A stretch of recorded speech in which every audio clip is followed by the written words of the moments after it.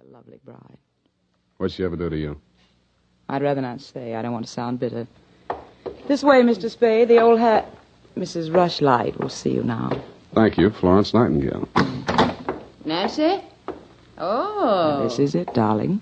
Mr. Spade. Come over here, young man, so I can get a better look at you. How's this? It's good. Turn around.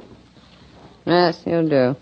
That'll be all, Nancy. Couldn't I be finishing up these place cards while you talk? Take them with you. Do them outside. Very well. Nosy girl. But nice. Nice nose. Oh, you too, eh? Well, I agree. That's why I'm marrying off my nephew to that wretched girl, Lotte Van Eyck. Have you ever seen Bugs Bunny, Mr. Spade? You don't mean They protrude. The ears? No, the teeth. Oh. As my late husband used to say of her mother, she could eat a tomato through a tennis racket. Oh. There's only one thing that'll prevent this wedding from being an utter disaster. She doesn't understand much English. Uh-huh. What's the matter with your nephew? A great deal, but it doesn't show. Suffice it to say, he has criminal tendencies and the mentality of a snail. Mrs. Rushlight, I don't like to seem forward, but why are you telling me all this? Oh, you're supposed to mingle with the guests. You'll need some conversation. Now, as to your assignment. The bride, being what she is, the wedding presents are hardly worth guarding, except for one. Ironically enough, it's from me. What is it, a machine gun? Oh, that's good. Oh, excuse me, I must write that down. And then tear it up immediately. Oh, dear. No, Mr. Spade. But it's bad luck, the Rushlight Diamond. You've heard of it? Something about it in the American Weekly a while back, wasn't there? Yes. It's not as large as the Hope Diamond, but there's not a flaw in it. My late husband, Roy Rushlight, bought it for his first wife. She sank with the SS General Slocum in Hellgate, the East River, 1904, over 1,000 lives lost. Luckily, she was wearing a paste copy at the time. I was only a young girl when I married Mr. Rushlight, and, fool that I was, I signed anything his lawyers asked me to sign. After his death, I discovered that the diamond was to be mine only until the marriage of my husband's male heir, at which time it must go to his bride. Well, that's too bad. You say, though, that the Rushlight Diamond is bad luck.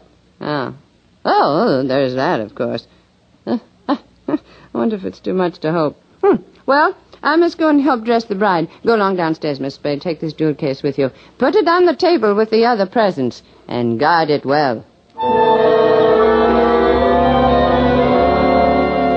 So I took the old velvet-covered case you held out to me and checked the contents. It was an old-fashioned lavalier with a clear stone pendant only slightly smaller than an 8-ball. Didn't look like a diamond, but smooth-cut diamonds hardly ever do. It didn't look like bad luck either, but a mirror broke in the hall as I passed it, then I fell all the way down the stairs, and as I entered the ballroom, I knocked over a punch bowl. Nothing really terrible happened until just before dark when the guests began to arrive. In theory, a detective guarding wedding presents is supposed to make himself indistinguishable from the other guests. In practice, it never works out that way. He has to spend most of his time within sight of the booty, so he is very easily spotted. I don't believe it. He's too good looking. Oh, but he must be. He's not anybody we know. Well, ask him. It's leap year. Oh, here comes Colonel Bixby. He'll know. Well. Beauty gathered round the booty, eh? And much more beauty than booty, though. Say, when are they going to hang the diamond on that drip? No, there's no way to talk about the blushing bride. Is that it in the crummy old case there? That case is heirloom, young lady. The stone that reposes in it is worth a king's ransom. Now take your grubby hands elsewhere. Be off with you. Go on. Well, just because he's going to give the bride away, he thinks he can order everyone around. Mr. Spade, allow me to congratulate you, sir.